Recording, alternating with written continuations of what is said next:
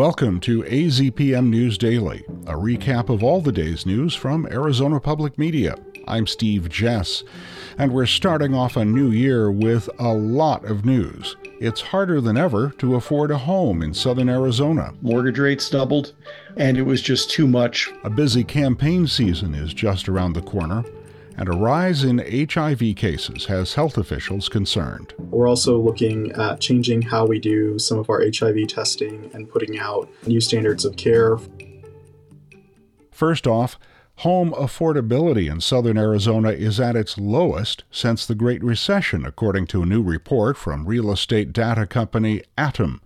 Former Atom Vice President Rick Sharga now runs a market intelligence firm called C.J. Patrick Company.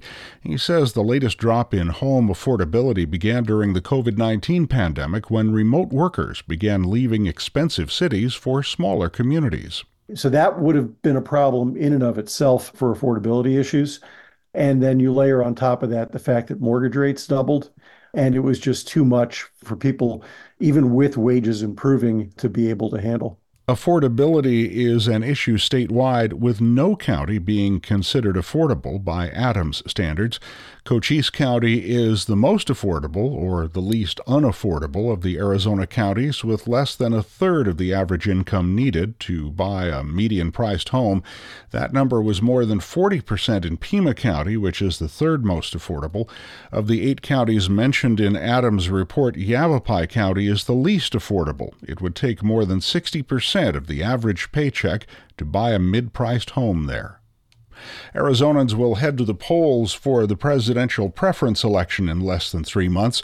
Pollster Mike Noble says you can expect to start seeing political ads around those dates, picking up steam in time for the August primaries. With heightened interest in Arizona's U.S. Senate race and the presidential election, Noble predicts roughly $800 million will be spent on political ads in Arizona, mostly radio and TV ads. Noble predicts out of all 50 states, only California will see more revenue from political ads, and that's because media is basically 3 times as expensive as it is in Arizona. HIV cases in our state increased 20% in 2022, and the Arizona Department of Health Services says that may be due to the COVID-19 pandemic. During 2020, the department asked for community-based HIV testing to stop. Ricardo Fernandez with the Health Services Department says now that testing has ramped back up, the department is looking to put additional funds toward testing. We're also looking at changing how we do some of our HIV testing and putting out new standards of care for our programs, where we're integrating HIV testing, syphilis testing, and hepatitis C testing with the goal of identifying folks that might be candidates for PrEP and having more robust linkage processes from HIV testing to PrEP. PrEP, or pre-exposure prophylaxis, is medication used to prevent HIV. It can reduce transmission through sex by 99% and transmission through injection drug use by 74%.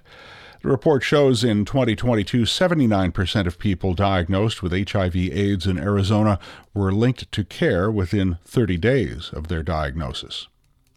Calls to the Banner Poison and Drug Information Center related to a popular weight loss drug doubled last year. Katya Mendoza reports.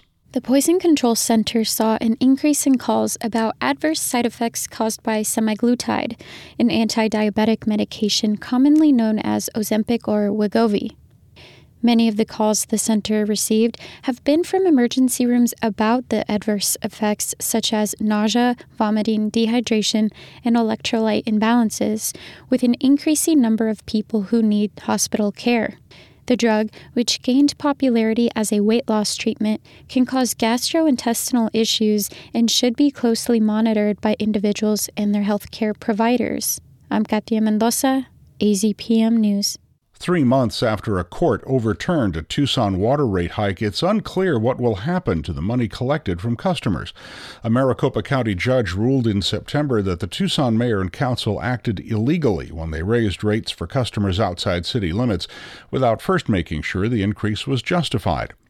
The rate increase, which took effect in December 2021 and was overturned 22 months later, was expected to bring in $10 million a year from water users in unincorporated areas. Pima County sued the city in order to stop it.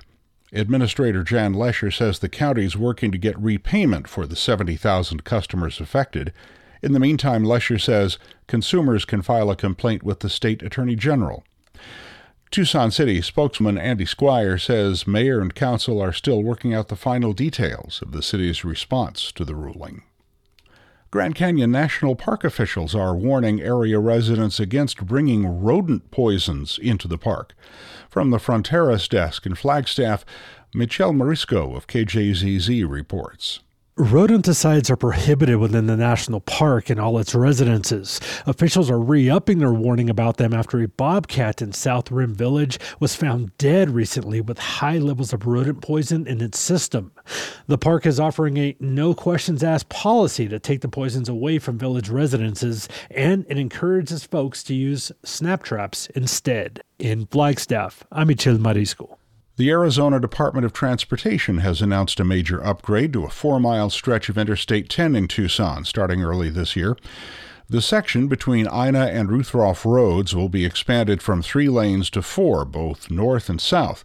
ADOT says the expansion will cost $171 million, and it's expected to be completed late in the year.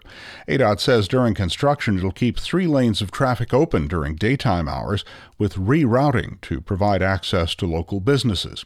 You can find updates and traffic alerts at azdot.gov.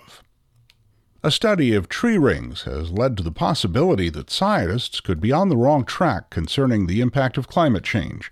Tony Perkins reports. University of Arizona researcher Margaret Evans says the kind of evolutionary change species must go through to adapt to climate change happens slower than climate change itself.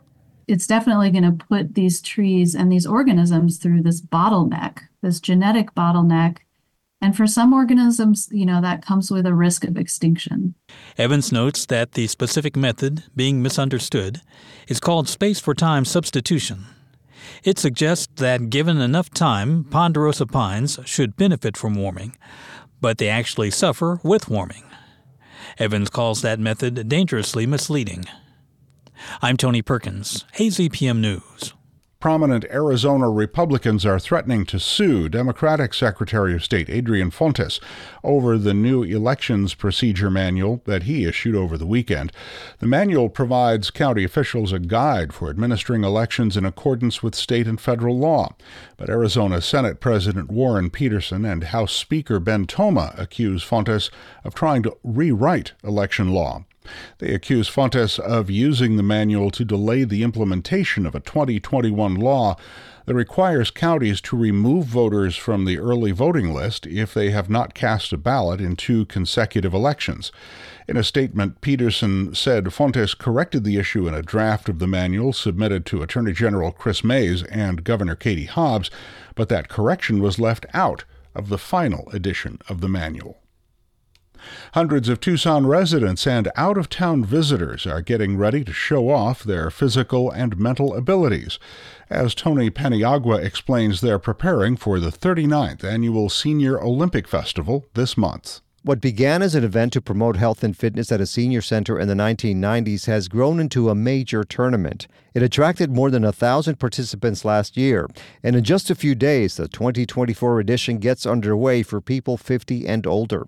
Deborah Henley is a recreation coordinator for the city of Tucson who also works on the festival. By the time you break it down, it's over 400 different activities that are offered. These include traditional sports such as swimming and basketball, or bridge and bunco, a game where players roll dice. Some fun facts here is last year our oldest male participant was 97 years old and he played billiards. Our oldest female participant, 91 years old, and she did bunco.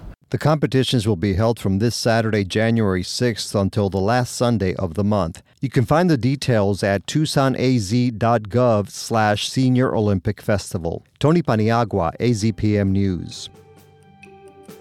And that'll catch you up on everything we've covered today at Arizona Public Media. Thanks for listening. Be sure to subscribe to the AZPM News Daily, wherever you get your podcasts. I'm Steve Jess. We'll be back tomorrow.